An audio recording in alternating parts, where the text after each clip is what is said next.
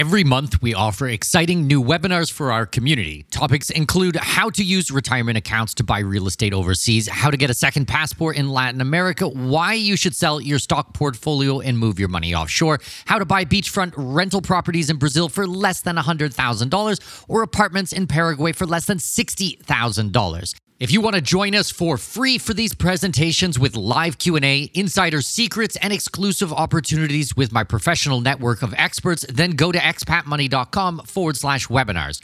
That's expatmoney.com/webinars to register for free upcoming presentations. expatmoney.com/webinars. We all dream of seeing the world, but the realities of living somewhere outside your place of birth can be daunting to say the least. Welcome to the Expat Money Show, helping you make the most out of your overseas career through conversations with successful expats on investing, entrepreneurship, self-improvement, and continual education, all while sharpening your financial acumen. Now please welcome your host with over 20 years of overseas experience, Mikkel Thorup.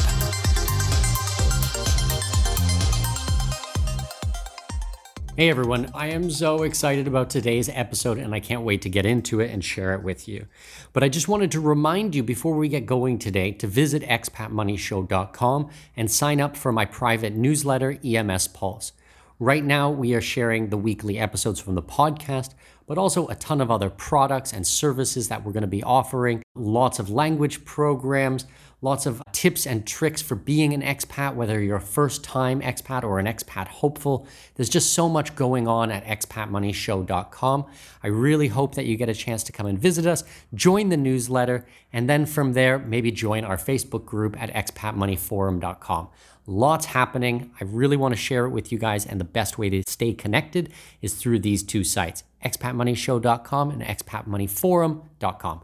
Thanks so much. Enjoy today's episode. Cheers. Welcome. This is the Expat Money Show. We're so happy to have you guys with us today, and we got a really special guest for you. This is a very good friend of mine, someone I've actually traveled around the world with many, many times. We've been over to Uganda, to Germany, to Switzerland, lots of places, and he always comes and visits me in the UAE. Originally from El Salvador, raised in Canada, lived in China, and now has spent the last 11 years in Korea. He owns his own business called Soul Guide Medical and is a very successful entrepreneur. Please welcome Tony Medina. Tony, how are you? Pretty good, Mikkel. How you doing? Doing good, buddy. Doing good. I know it's pretty late in Korea. Sorry to keep you up, but we're really happy to have you here on the show. No worries. Anything for you. That's good. I'm glad to hear that. So just take maybe 2 minutes and just kind of tell the audience just a little bit about yourself so they understand where you come from. Okay. Well, I grew up in Canada. After I graduated from university, the University of Western Ontario, I moved to China to try to see what I could do there. It was a little difficult, especially because of the political situation. So I went back to Canada, worked there for a year, came over to Korea about 11 years ago.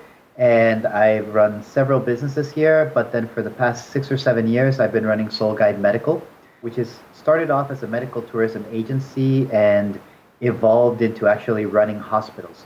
So we currently run 7 hospitals in Seoul, Korea, for plastic surgery, dental, and skin. Plastic surgery, dental, and skin. And how did you come up with an idea like this? Like deciding that you wanted to just run hospitals. How do you go about something like that? It's something that evolved because originally I had another idea. So when I first came here, I started off, I made a school basically. I made an academy. And after a while I sold that and I ended up making a bar. And during that time when I was running the bar, I didn't really want to be in the bar business. It's not the kind of thing I wanted to do. I was just trying to see what I liked. And at that time, the government actually hired me to bring people to Seoul. So the Seoul Metropolitan Government hired me to run their social media to make Seoul look good, basically, and have people come to Seoul. So I created their social media. For example, the Facebook page that I created went from 0 to 1.3 million fans. Wow. And now you see a whole lot of people touring in Seoul from all over the world, and a lot of that has to do with the social media that we created in partnership with the government.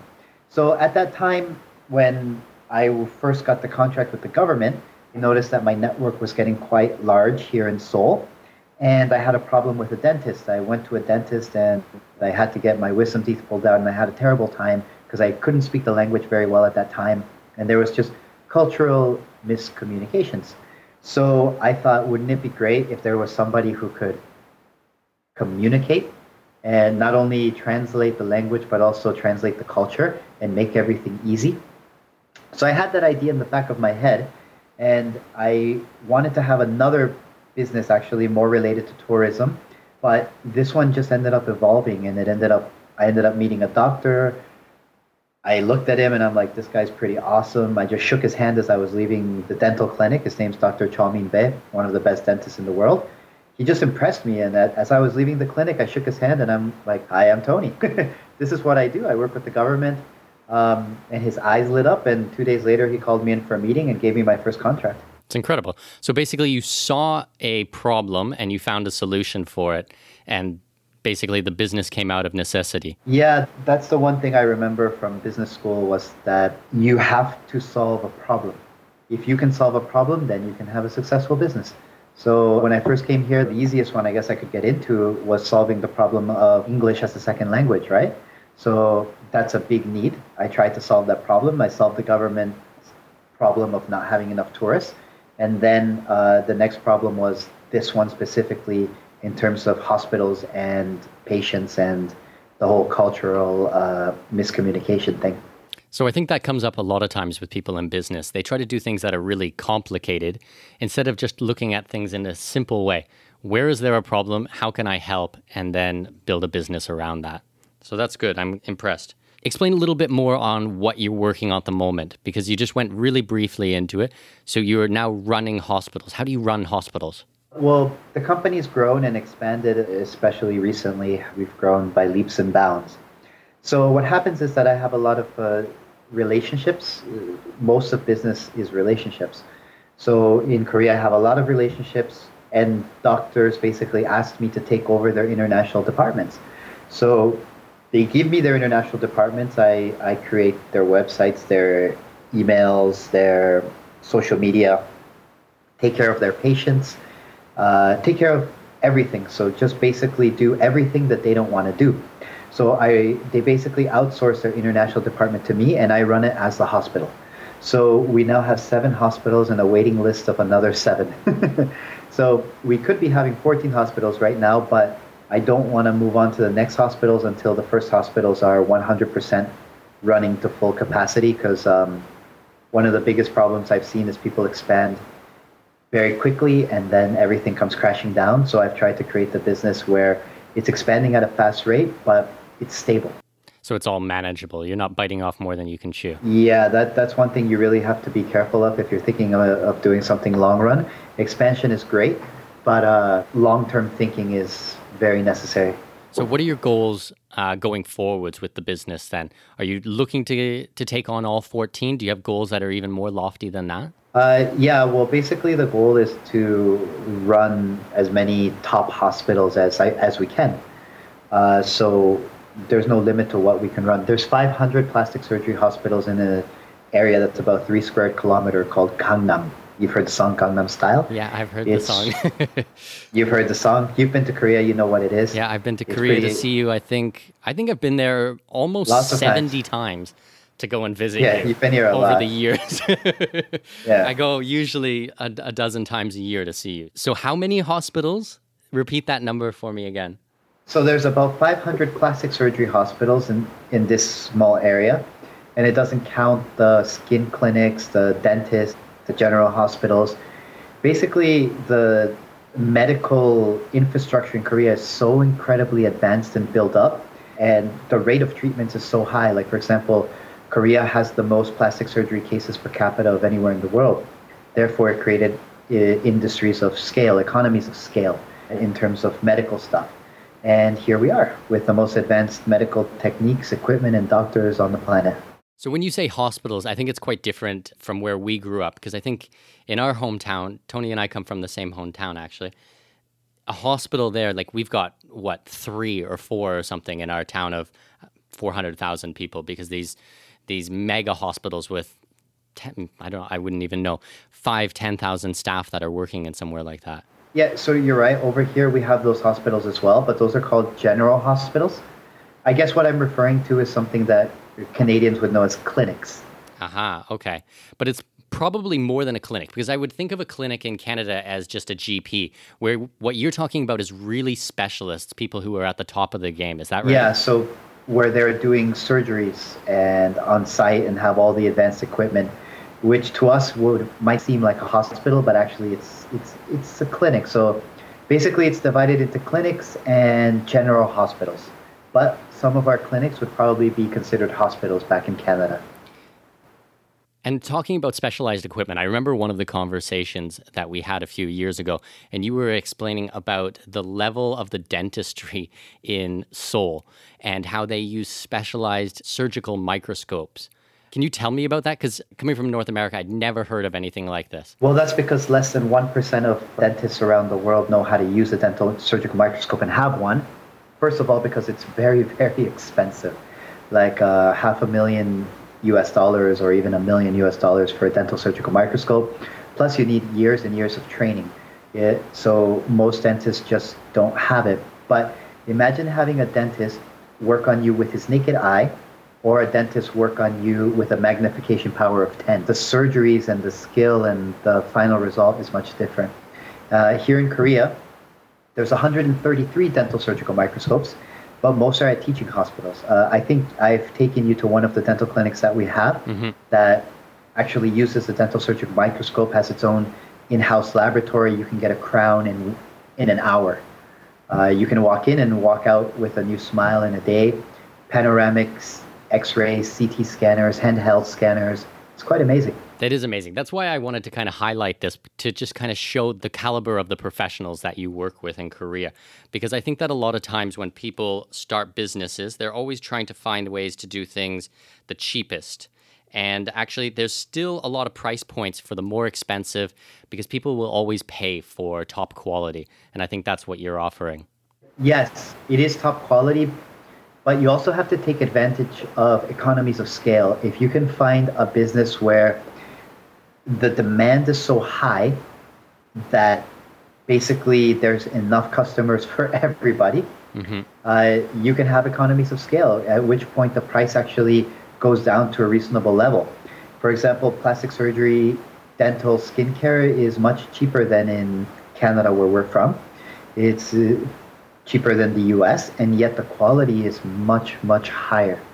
So, of course, it's not cheap like, let's say, Thailand or Vietnam, because the economies are very different. But you can offer something at a high price, but then once you can take advantage of economies of scale, you can actually lower the price, just like Walmart did. That makes perfect sense. And going on from that, I remember another conversation we had where we were talking about a Hollywood doctor that comes over. He comes over to the UAE once a year, and my friend had her nose done. And I told you about it. And you were quite adamant that even he might be a plastic surgeon from Hollywood who does the big movie stars. Perhaps he doesn't actually have the same skills in Korea, because the amount of surgeries that he would do would just be so much less. Yeah, so you have to take into account when you're dealing with any business, especially in medicine, that the more practice somebody has, the better they're going to be, right? So if you have a doctor that is doing, let's say, rhinoplasty, the nose job, and he's doing 7 rhinoplasties a week, and he's working 50 weeks a year, because doctors in Korea don't take off time like doctors in Canada or the US do. So they work about 50 weeks a year. After 10 years, that is a lot of surgeries. So you become an expert in what you're doing. And that's 1 year. Once you start multiplying it by, say, an entire career, 10 years, 15, 20 years, they're really light years ahead, I assume. Yeah, we just don't have basically the demand to create these kind of doctors, because you might get a doctor where we're from, not even where we're from, in Toronto, 2 hours away from where we're from, doing maybe a nose surgery a month, or 2 or 3 nose surgeries a month if he's lucky. So that's not much experience over the course of a year and over the course of 10 years. It makes perfect sense. I don't want the show to be about surgery or about dentistry, but actually these are really good business practices in any type of industry that you're in, and understanding a little bit about economics, because it's always going to help you in the planning stages. So I want to change gears a little bit. So we talked about how your business has really grown and how you found problems and solved them. I'm really curious, like, what are some of the things that you really screwed up? What are some of the failures? A lot of them. That's good. That's Yeah, good. I don't see failure as failure. I see failure as learning, and you learn from your mistakes. So give me an example. Give me some examples.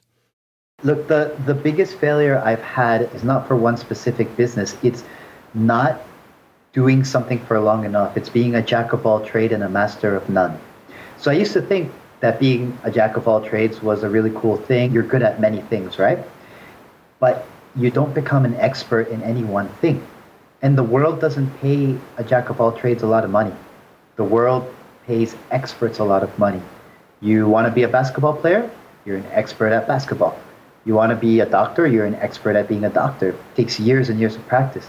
You want to be an expert businessman? You should be really, really good at one thing. If you're good at that one thing, people will pay you for that one thing. So it took me a long, long time to basically learn that I should become an expert at one thing and keep doing that until I become famous over that. It's a very good point. It's something that I'm still learning every day. I try lots of things, have fun at it for a little while, and then I get a little bit bored and want to move on. Now, I have had a career for almost 20 years, but yeah, I keep trying things. So that I can definitely identify with you on that. So have you decided that this is it, that Tony Medina now runs Soul Guide Medical, and this is where you are for the rest of your life? Yes and no, because the way I think is that my work is not my life. My life is my work. So I'm working for my life. Like, I don't make life my work. And that may seem odd because you have to put in a lot of hours into work, right? Mm-hmm. But I don't see that. I'm just putting in a lot of hours into my life, and I love my life. So this company I have now, yeah, like I basically gave up a bunch of other things and I focused 100% on Soul Guide Medical, and it's grown really well. But that should not stop you from becoming an expert at business, which means you have to grow, you have to expand, or you basically contract in business. So my business started off, as I think I mentioned, as medical tourism, basically as an agency. And then it grew into running hospitals and an agency. Lately, we've also have our own cosmetic line. So we've grown into the cosmetics industry as well. And we have some other side businesses that are, related to what we're doing, but we're always looking to expand into any areas that can help. So it's not really running Soul Guide Medical is the rest of my life. Living my life is the rest of my life. And work is part of life. That makes perfect sense. I remember watching some Grant Cardone seminars, and he was talking about something very similar, about when you're starting a second business or bringing in an additional income, that make sure it is in line with your main business. So don't start doing something completely different just because you want to. If you're going to create a second business, it has to complement and add to the first business, and same with the third, the fourth, the fifth. So that sounds to me like what you're doing. Yeah, I totally agree. That's it. So your business is doing really well, and you've been quite successful over the last few years. What does your portfolio look like? Where are you putting your money? Where are you investing? So this is a thing where I tend to differ with a lot of investors, you could call them, because I don't see the point of playing the stock market. And let me preface this. When I was in high school, I had an economics class, and I specifically remember the teacher saying, there's no statistical difference between throwing a dart at a wall and choosing a stock or having a stockbroker do it. And then when I was in university, I learned even more about it. And many people will disagree with me, but I really believe that a rate of return of 10% or 20%, which would be pretty amazing in the stock market, right? Absolutely. 20% would be a fantastic return for the year. Sure. If you're lucky, you might get that. You also might lose your money. Basically, it's like throwing a dart at a wall, but why not invest it in yourself? Invest it in what you're doing if you have something that's valuable and it's already proven to make money. So what I do is I take my money and I invest it back into my business. Of course, you have to diversify. You have to have some things that are safe, but that's where my business is growing. I'm basically reinvesting all the money I take into my business. I have some other areas where I put money, like real estate, for example, that's really safe and also liquid at the same time. But I really don't see the point of making 10, 15, 20% when what I want to make is 100, 200, 300, 500% on my investments. And the best way I can do that is by reinvesting it in my business. Yeah, I can definitely see your point on that. So you basically take all your money, you put it back into your business. You said putting it back into yourself. Do you do further education for yourself? Do you study? Do you read? Well, I spent most of my life in education, I guess, right? So I think I figured that like over 20 years of it were spent in formal education. Because you went back and did your master's as well, didn't you? Yeah, I did my master's as well. There comes a point where, this is my opinion, of course, everybody is different, but there comes a point. You're not going to offend me, so and feel free to offend the listeners. If they don't like it, that's okay. This is just my personal opinion, but there comes a point where you have to stop reading and you have to stop learning formally, I guess, and just do it. You just have to get up one day and take all that knowledge that you have and apply it. Of course, you're going to learn things and you're going to update yourself as you go along. But, there comes a point where you just have to say, I have enough knowledge already to do what I got to do, and I'm going to learn the rest on the job. So what is your opinion of formal education after all of your life experience, doing your bachelor's, doing your master's, traveling the world? So I'm split on the opinion because I think formal education is a wonderful thing for growth as a human being. I don't think formal education is necessary for making money. They're not related in a way. You can say they're related if you look at people with normal jobs who are not entrepreneurs. For example, someone who goes to school to do a specific job and then graduates will make a certain amount of money. Someone who graduates from university will make a bit more money in terms of salaries over time, right? But if we're talking about entrepreneurship, formal education is great, but you just have to get up and do it one day. There are lots of people who are not formally educated. I live in Korea. Samsung, the founder of Samsung, was not formally educated. One day he just got up and he's like, I'm going to make this. And he made it. So I am very happy with that I went through the entire education process. But if what you're interested in is money, go after money. If what you're interested is like learning and growing as a human being, do formal education. But that doesn't mean just going to a university. You can have formal education by reading books. Books taught me way more than university did. Yep, an overdue library card. There's a lot to be said for it. So in how many years you've been doing business on your own for how many years? 15 years, 20 years? Since I was like 14, so I'm aging myself now. Yeah, no, it's okay. We'll stop it right there. No, I'm just joking. A while. So I'm curious, in all the time that you've spent being an entrepreneur and working for yourself and going to education, what do you think the skills are that have been most beneficial for you? If someone were going to focus their time on learning some business skills, in your opinion, what would they be? Sales. If you don't have sales, you don't have a business. Every single business around, whether you're a hospital selling cars, computers, it doesn't matter. It all comes back down to sales. If you can make a sale, and if you make enough sales, you will have a business. And if you can't make enough sales, you will not have a business. So I know economics talks about supply and demand and a whole bunch of other things which are very important, accounting as well. But in the end, sales. If you have sales, you have a big shot at being successful. If you don't have sales, then you will probably fail. Makes perfect sense to me. I don't know why I never knew that maybe a few years ago, 5 years ago or something like that. It just was not something that I was ever taught. And if you're not taught, you don't know. But these days, it's probably one of the things I studied the most, that I read about the most or pay the most attention to. I would have to agree with you. Sales have got to be number one skill for someone to learn. We're just going to pause for a second on the interview because I want to tell you about this special resource that I have for you. It's called 19 International Strategies to Grow and Protect Your Wealth Abroad. It is a PDF downloadable report, and you're going to find it at expatmoneyshow.com. Okay, why do I want to tell you about this? Well, it is an amazing resource for anyone out there who is looking to go offshore, to become an expat hopefuls. If you're looking at immigration or Plan B residencies or any of these types of things that we talk about on the show, this really condenses the information into really easy to understand. And then from there, it gives you all the resources, links to the additional resources, or who you can work with, the professionals involved in this. So I've had some amazing feedback on this, and I want to give it to you free, 100% free. All you need to do is go to expatmoneyshow.com, and at the very top of the page, you will see the special report. You can sign up. There's no credit card needed. There's no nothing like that. I just want you to have this resource because I think it's really important, and I think it's going to really serve you well. So enjoy. Go to expatmoneyshow.com, download your free special report, and let's jump back into today's interview.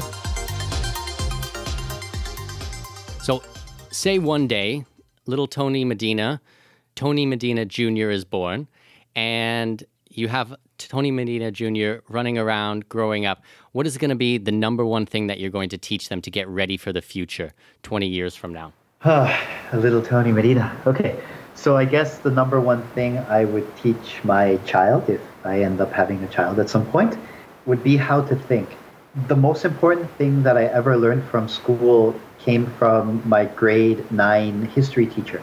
I went to South Secondary School with your cousin. Yep, you did. With Harry. We played football together. And we had a football coach. His name was Mr. Pollard. And he was teaching a history course. And yet, the whole point of the history course was not history for him. The whole point of it was critical thinking and decision making. Everything we did had to have critical thought and had to have decision making.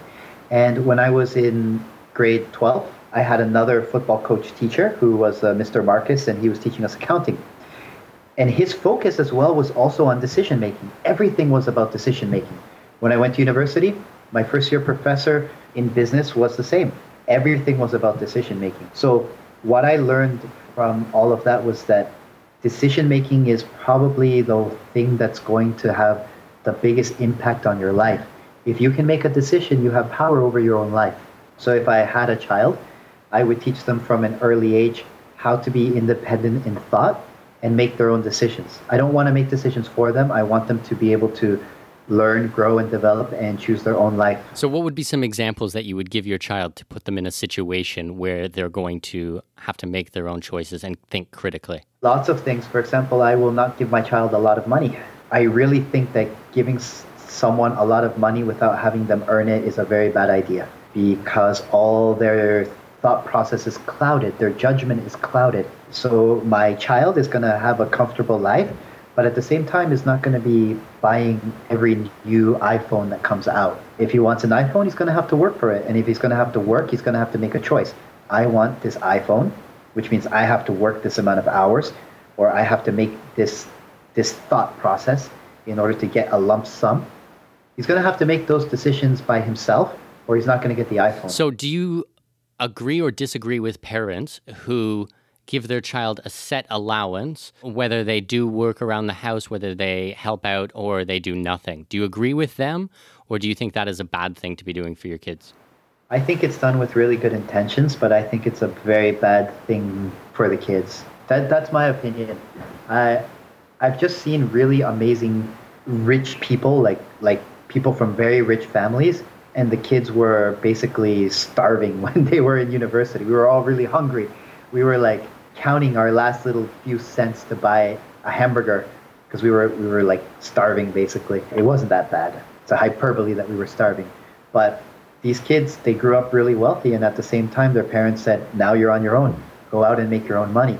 And everyone I've seen that comes from this kind of background where they had to fight and struggle to survive basically has come out a much better human being at the end. Yep, I started working, I think, when I was about 12 years old, so I've had to fight tooth and nail for pretty much every dollar that I've ever gotten. So I definitely understand the value, and I think that's kind of what you're talking about here, is the value of money and making a decision to trade time for money. Yeah, totally agree. So going back to personal development or personal education, I'm really curious, what is the one book that you would most often recommend to other people to be read? This will be a funny one. It may go contrary to everything you think about me. But I'm going to give you two books. Okay. And they're very easy reads. So, you can read a lot of business books. I've read so many in my life. Sometimes the best books are not business books per se. They're concept books. Things that change your way of thinking. One book I read when I was very young was called A Wrinkle in Time. Pretty popular. And it taught me a very interesting concept. The shortest distance between 2 points is not a straight line. Fold a piece of paper in half, warp it, and that's the shortest distance. So it taught me to think outside of the box, that what you see is not actually what is there. The next book is called Gates to Women's Country. I have it on my bookshelf. Do you? Yes, because you recommended it Oh, to I me. did. I recommended it to you. Yeah, but I haven't gotten around to it. Oh, you got to read it. I'm really curious, actually, to hear what this book is about, because when I received it, this is not what I was expecting from Tony Medina. Yeah. This book is basically a post-war apocalypse, and basically cities have become their own little countries. There's not that many of them around. And I don't want to ruin the book for you, but basically it's about who has power. And the person you think has power maybe doesn't have that power, and someone else is wielding the power behind the scenes. It just makes you understand what power actually is. And is that the main takeaway from the book, that you don't always understand who actually has the power? What I took away from that book was how to recognize who has the power. Interesting. Maybe I will give it another look. It's a great read. It also teaches you to appreciate women. Do you like women, Tony? Yes, I do. So you run a massive business in Korea in a language which is not your native. You're managing 7 hospitals for their international departments. What are some of the ways that you stay organized, you stay on top of all of these different things? It's really weird. My title is CEO, right? But there's a difference between being a CEO who loves the title of CEO. So you'll see me on my hands and knees scrubbing a floor if I see it dirty. And you'll also see me at my hospitals literally doing consultations and checking in and making sure everyone is doing their job. One of the biggest mistakes that I've made has been hiring people and saying, okay, now this is your job. And then they say, I need more money. And you give them more money, and then they keep asking for more money to do their job. If you don't check what's going on, if you don't have a system where people are constantly checking and you're not checking yourself, you can expect nothing to get done the way you want it to get done.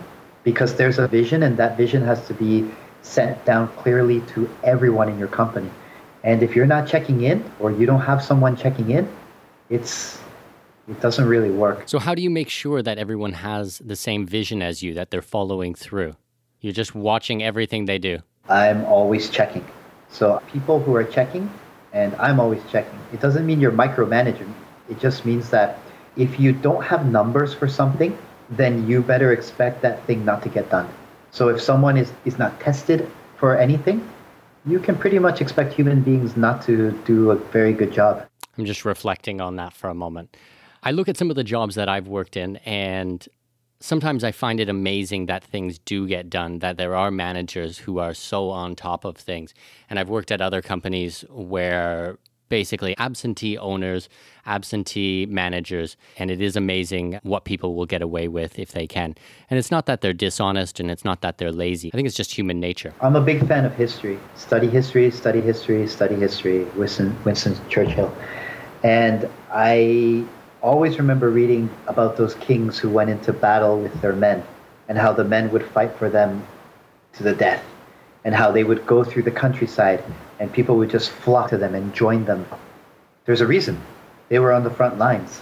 So I kind of have the same philosophy. If I'm always away, if I'm never meeting my staff, if I'm never meeting the customers, if I'm just enjoying the fruits of my labor, you could say, I don't think you're going to have a very strong work culture. And people aren't going to follow you as strongly as if you're involved and they're seeing you as you're in there with them. You're not just taking advantage of them. So lead by example. Yep. So in Korea, you're doing most of your business in English, or you're doing it in Korean? In both, because we have to speak Korean with the doctors and hospitals and business partners. but we speak in other languages to our customers. In general, it's very important to know the language of everybody. So we speak in English, but we also have staff who are speaking Chinese and in Spanish, in Russian, even in Turkish. Do you have a lot of Turkish come over for surgery? No, but we have had few. You have had a few. I know that there are a lot of Russians and a lot of ex-Soviet states that have come over because I remember all the stories you've told me. Yes, okay, so I want to explain something which may be of interest to your listeners, and it's about the demographics that you choose to do business with. So, as you know, China is a very big market, right? Absolutely. So, if you want to do business with China, that's fantastic, but a few years ago, having lived in China, I saw, okay, doing business in China is very difficult because of the cultural differences and the political situation. That's why I left China. And we were dealing with Chinese patients and we were going along that route, focusing our business on China. And then I had a thought, and the thought was, this is a bad idea because I'm putting in all of my focus and energy into a single demographic that is not politically stable. And I think it's a bad idea. And at the same time, we actually had a lot of Russian patients. Maybe I told you I went to Kazakhstan. We did many business trips. Yeah, that's what I was thinking about when I was making those comments. Is I remember seeing all the pictures from Kazakhstan and it just looked stunning. Yeah, I was on the presidential yacht next to the president's house. It was pretty cool. I was doing target practice with the general of the army. I don't know if I should bring up this story, but wasn't there something about being pulled over by the police there? Yeah, I'll tell you about that in a minute. So to finish the thought, we were also focusing on the Russian-speaking market, but I thought the same thing. There's a lot of former Soviet Union countries that all speak Russian. They're a huge market. They're coming over here a lot, but the political situation is unstable. And then I did some numbers and I thought, wait a minute, there's almost 800 million English as a second language speakers in the world. Okay, well, that's quite a huge market. And it covers countries all across the world, including Asia. Singapore, they speak fluent English. Lots of Malaysians speak English. People from all around the world speak English. So I thought, what is a safer way to go? Focusing on this kind of thing where if one country fails, then the other country can, for example, let's say Canada failed, the economy crashed, the US economy might not crash. The English economy might not crash. So you always have backups. So I switched our company from focusing on these kind of more specific markets that were doing really well at that time to focusing on the English-speaking world in general. And what happened was that a couple of years later, China and Korea had problems with their relationship and the tourism rates went down like crazy. Lotte Corporation from Korea lost about, I don't even know, I think like $1 billion. Is that the duty-free company? Yeah, the duty-free, their department stores. Lotte's huge. They're a conglomerate of Korea, like Samsung and Hyundai. But they lost almost everything in China. I think the problems came up because of land disputes for some islands in the South China Sea. Is that right? Not just that. It also happened with THAAD, the missile defense system. But the main point is not the reason why problems happen. The main point is that if you're in a place that's unstable, doing business with people that are unstable, it's a bad idea. So the Russian market also collapsed because of the ruble. The Chinese market, the Chinese dependency on tourism, whoever was dependent on tourism lost their business. I had lots of friends who lost their business. And yet my business kept growing because we're not dependent on a single country. We're dependent on people from all around the world. That makes absolutely perfect sense. That's a really good point, and it's something I'm going to keep in the forefront of my mind going forward. The question that leads into for me, though, is if you want to make sure that you're not just dependent on one country, your business in Korea, do you take some of the money out of Korea and spread it into other currencies or into other economies so that if something happened to Korea, for example, you would not be in trouble? Yes. So I have a substantial amount of money in Canada because I know Canada's safe. But at the same amount of time, I also know Canada's not going to make a fortune. It's just stable money in case something happens. Yeah, a store of value. Yeah, but at the same time, you can't spread out your money unless you're like Bill Gates or something like that. You can't diversify your portfolio so much because you need to gather large sums of money to do big amounts of business, right? Yeah, to make large plays. Yeah, so, when I grew up, thinking of $100,000 was like thinking of like $100 million, where I was struggling for finding a dollar to buy a hamburger.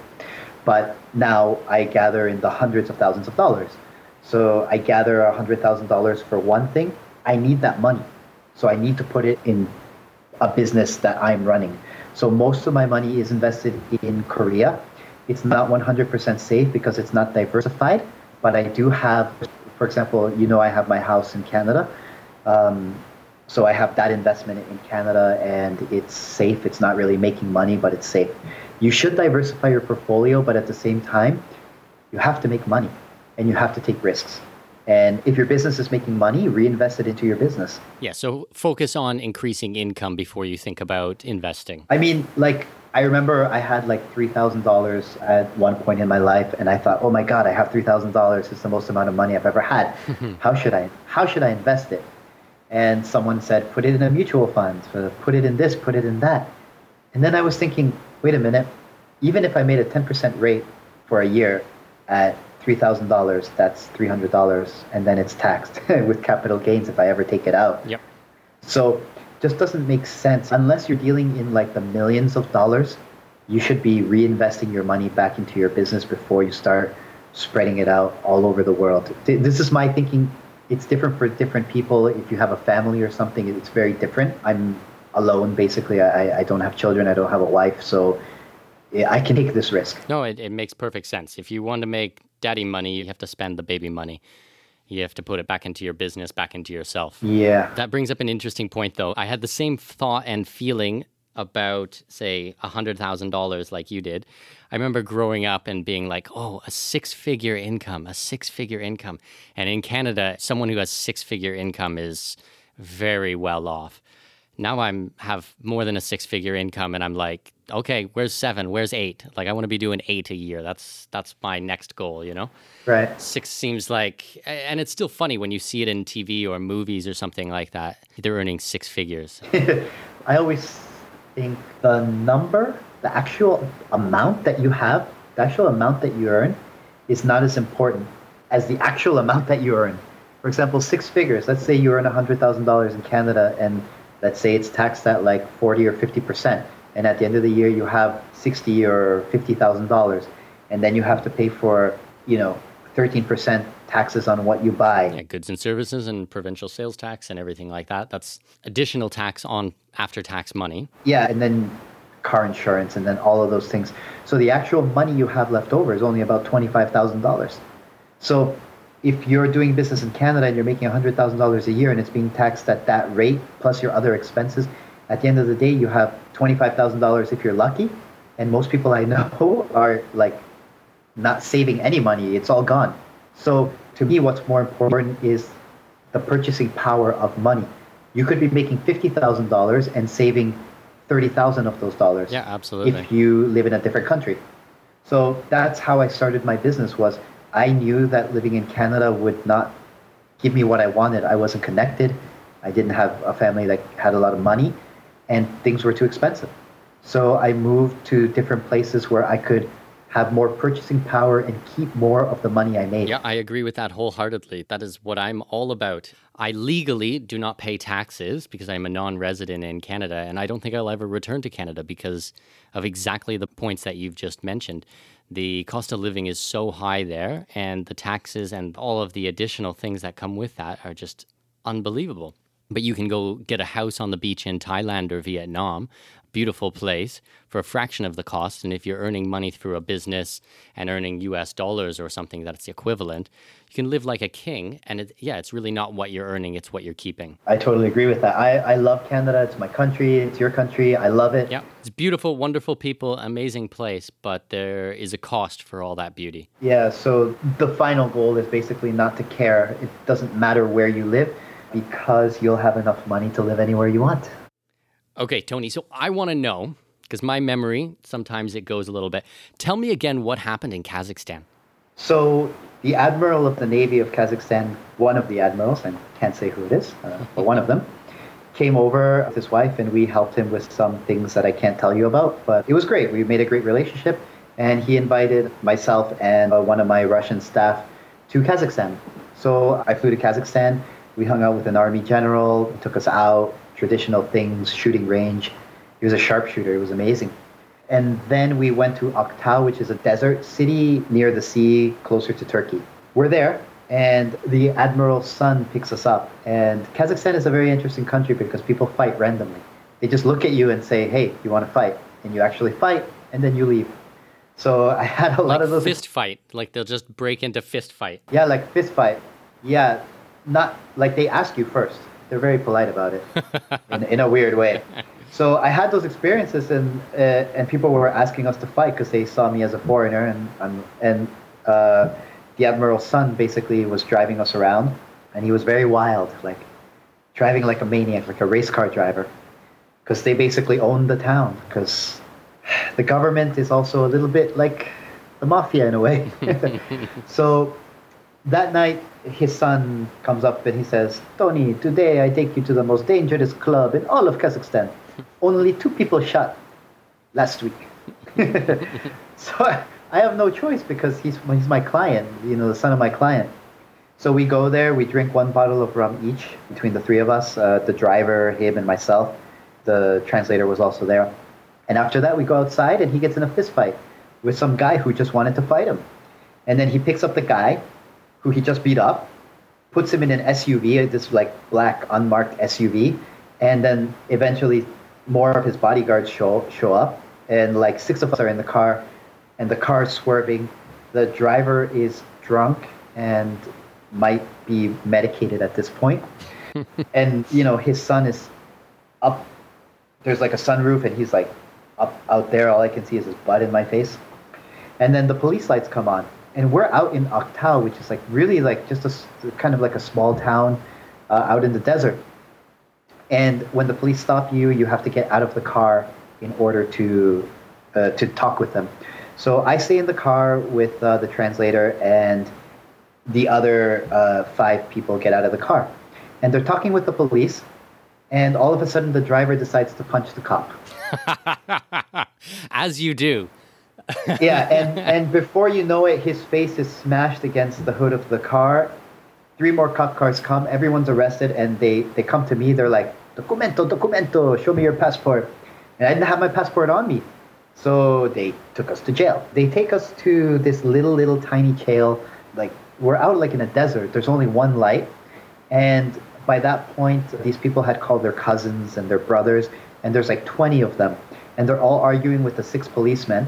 And, my client's son comes up to me and he's like, Tony, whatever you do, don't go inside of the jail. Just stay out here. We take care of it. One by one, these people start going in the jail.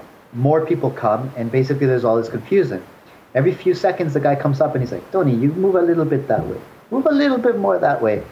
Eventually, there was a truck, like one of those big gasoline tanker trucks, and he sent me under the truck. So I'm hiding under the truck with the translator, and we're looking out, and it's pitch black. There's no lights. It's like really the desert. And there's only 1 light at the entrance of the jail. And so I can see what's going on, but if you look out into the darkness, you're not going to see me. And I can hear them, and they're speaking in Russian, and they're looking for the foreigner. Where's the foreigner? Where's the foreigner? And there's all this commotion. My client's son runs over, and he's like, Tony, now we run. Just like that. Tony, now we run. And he starts running. So the translator and I jump, get up and start sprinting. We go through this kind of a tall, bushy field. We run for what seemed forever. It's 3 a.m., by the way. It's pitch black. And we get to a road. In Kazakhstan, there's not that many taxis, so when you want a taxi, you stop the car by just hailing them down. Luckily, there was a car already stopped negotiating the price with a few people. And so we go over there, we hand them a lot of money, we hand the driver a lot of money, and the 3 of us get into the car. We see the cop lights, the car sirens, and we see the lights. We lower ourselves in the seat, like we scoot down so no one can see in. The cop car pulls up right next to us, looks inside, can't see us, and drives away. We're from a small town, London, Ontario, Canada. I've never been in trouble with the law. I don't have these experiences, right? And I'm thinking, oh my God, this is an international incident now. So we get to the apartment that the government had given me, and we go to sleep. Locked up abroad. A few hours later, I hear a knock at the door. Bum, bum, bum, bum, bum. I look through the peephole, and it's a guy who looks like he's Tony Soprano. Like, he looks like he's from the Godfather movies. And I can see he's got a gun, like just underneath his jacket. I wake up my client's son, and I'm like, dude, there's a guy at the door, and I think he's going to murder us. So he goes to the door and he's like, oh, don't worry, that's my father's man. Like, he works for his father. He brought us to his house, which is next to the president's house in Octal. And then his father comes in, my client. And my client looks at me with these eyes like, it's like you're looking at The Godfather, basically. And he's like, Tony, yesterday, what happened? It's like, I told him everything. I told him everything that happened. He's like, don't worry about it. I took care of everything. And then we ate horse meat. Top it off, it finished with horse meat. To top it off, finish with horse meat. Is that a good hangover cure? No, I got food poisoning from it. The icing on the cake. Yeah. That was painful. That's good. Well, I'm glad you weren't on National Geographic on Locked Up Abroad, and Canadian Embassy did not need to get involved. No, but dude, it was pretty close, because if I would have gone inside of that jail, it would have taken a lot of money to get me back out, because that's what they were looking for, really, was to get money out of it. For a bit of a payoff. Yeah, they actually tried to pay them off, but when they saw I was a foreigner, they wanted a lot more. It would have been very complicated. I've never been in trouble with the law. The moral of the story is? The moral of the story is life is about experiences, and enjoy every one of them. Yeah, and don't get arrested in Kazakhstan. Well, if I didn't get arrested, then I wouldn't have the story, so... That's true. It's a good story, Tony. Okay, Tony, so me and you, we're sitting at a bar, all right? I come over to Korea next. We're sitting at a bar. There's a lot of people around, and I lean in, and I want to know, like, what is the one big secret that you have for being an entrepreneur, that if I told anyone else in the whole wide world, you'd have to kill me? What's that one secret, Tony? Get up and do it. Have you seen that funny YouTube video with Shia LaBeouf, and he just says, do it, just do it? No, I haven't. Should I watch it? You got to search it up. Yeah, it's funny. But he's right. Get up and do it. Stop thinking about it and do it. That's it. Sounds good to me. Good motivation. And on that note, I think we will sign off. Tony, if people want to get a hold of you, if they want to come to Korea, if they wanted to get some work done, where would they be able to find you? What would you say to them? You can find me at soulguidemedical.com. That's our website. Facebook.com/soulguidemedical. Instagram.com/soulguidemedical. Those are our main sites. We run a lot of hospitals, so they all have different sites. My personal Instagram is instagram.com/one, the number one as in just a digit. One Tony Medina, TonyMedina. And if you want to email us at soulguidemedical@gmail.com. Excellent. Tony, thank you so much for your time. I'll let you get back to work, or maybe to bed. I think it's about midnight in Korea right now. It's about almost 1 a.m. I'm actually at the office. That's the other thing. Work. Nothing happens without work. You have to work. No rest for the wicked. Agreed. Excellent. Thank you so much, Tony. I will talk to you soon. And I think we are headed to Africa next month together, aren't we? Yes, hopefully we'll be going to Africa with my brother. We've had a pretty amazing year, and I think I need time off. I think I told you that Forbes magazine came to interview us last week, and NBC News from the US came here twice. So we've had a pretty good year, and the year is ending, and I really need a man trip to celebrate. So I'd like a man trip. You, my brother, and myself, let's go to Africa. Absolutely. I think we're going to have to find a little bit of business to tie into the trip. Otherwise, I don't think I can take the time off, but we'll make it manly business. Sounds good to me. All right, brother. Thanks so much for your time. I do appreciate it, and I'll let you get going. All right. Take care. Hey everyone, Mikkel here. So I have an ask for you today. If you're enjoying this podcast, what I want you to do is go to Apple Podcasts and leave us a review. If you want to leave us a 5-star review, even better. If not, tell us why. We are really doing our best to make this show the absolute best it can be to help as many people to go offshore and inspire entrepreneurs and investors and business owners to move their businesses abroad. There's so much to be had in this industry. I love doing this work and I love doing this podcast, but we want to get the message out there to more people. And the best way to do that is with reviews. So if you have ever gotten one good tip, one good thing from this show, if you enjoy listening to us every single Wednesday or whenever you listen during the week, then please take 30 seconds out of your day, go out there, leave a review on Apple Podcasts. It actually makes a big difference for the show, for the visibility, and really helps get the word out there. So I appreciate that. Thank you so much, everyone, for your support.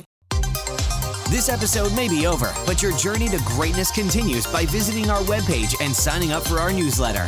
For convenient access to new episodes, show notes, and other crucial resources, visit expatmoneyshow.com. We look forward to you joining us on the next episode of the Expat Money Show. Safe travels.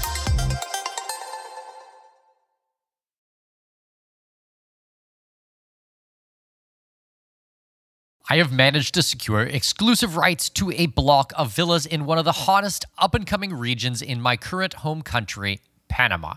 Join me Saturday, May 4th at 10 a.m. Central, 11 a.m. Eastern Time for our special presentation called Investors Workshop, capitalizing on the globally recognized resort brand coming to Panama.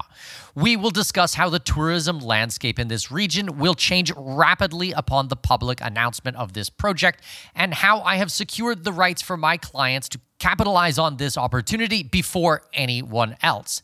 Thanks to my connections in the region, I have negotiated pricing that front runs everyone else. Think early bird pricing. From gourmet restaurants to vibrant clubs, poolside activities, and even live bands, this resort is going to pump some serious life into the region. But this isn't what excites me or what should excite you either. The exciting part is that these world-class amenities and top brand will attract tens of thousands of tourists. Tourists who will fork over top dollar to stay at our investment properties. Register free at expatmoney.com/webinars. That's expatmoney.com/webinars to register for this free real estate workshop. See you on May 4th at 10 a.m. Central Time. That's 11 a.m. Eastern Time. Go to expatmoney.com/webinar.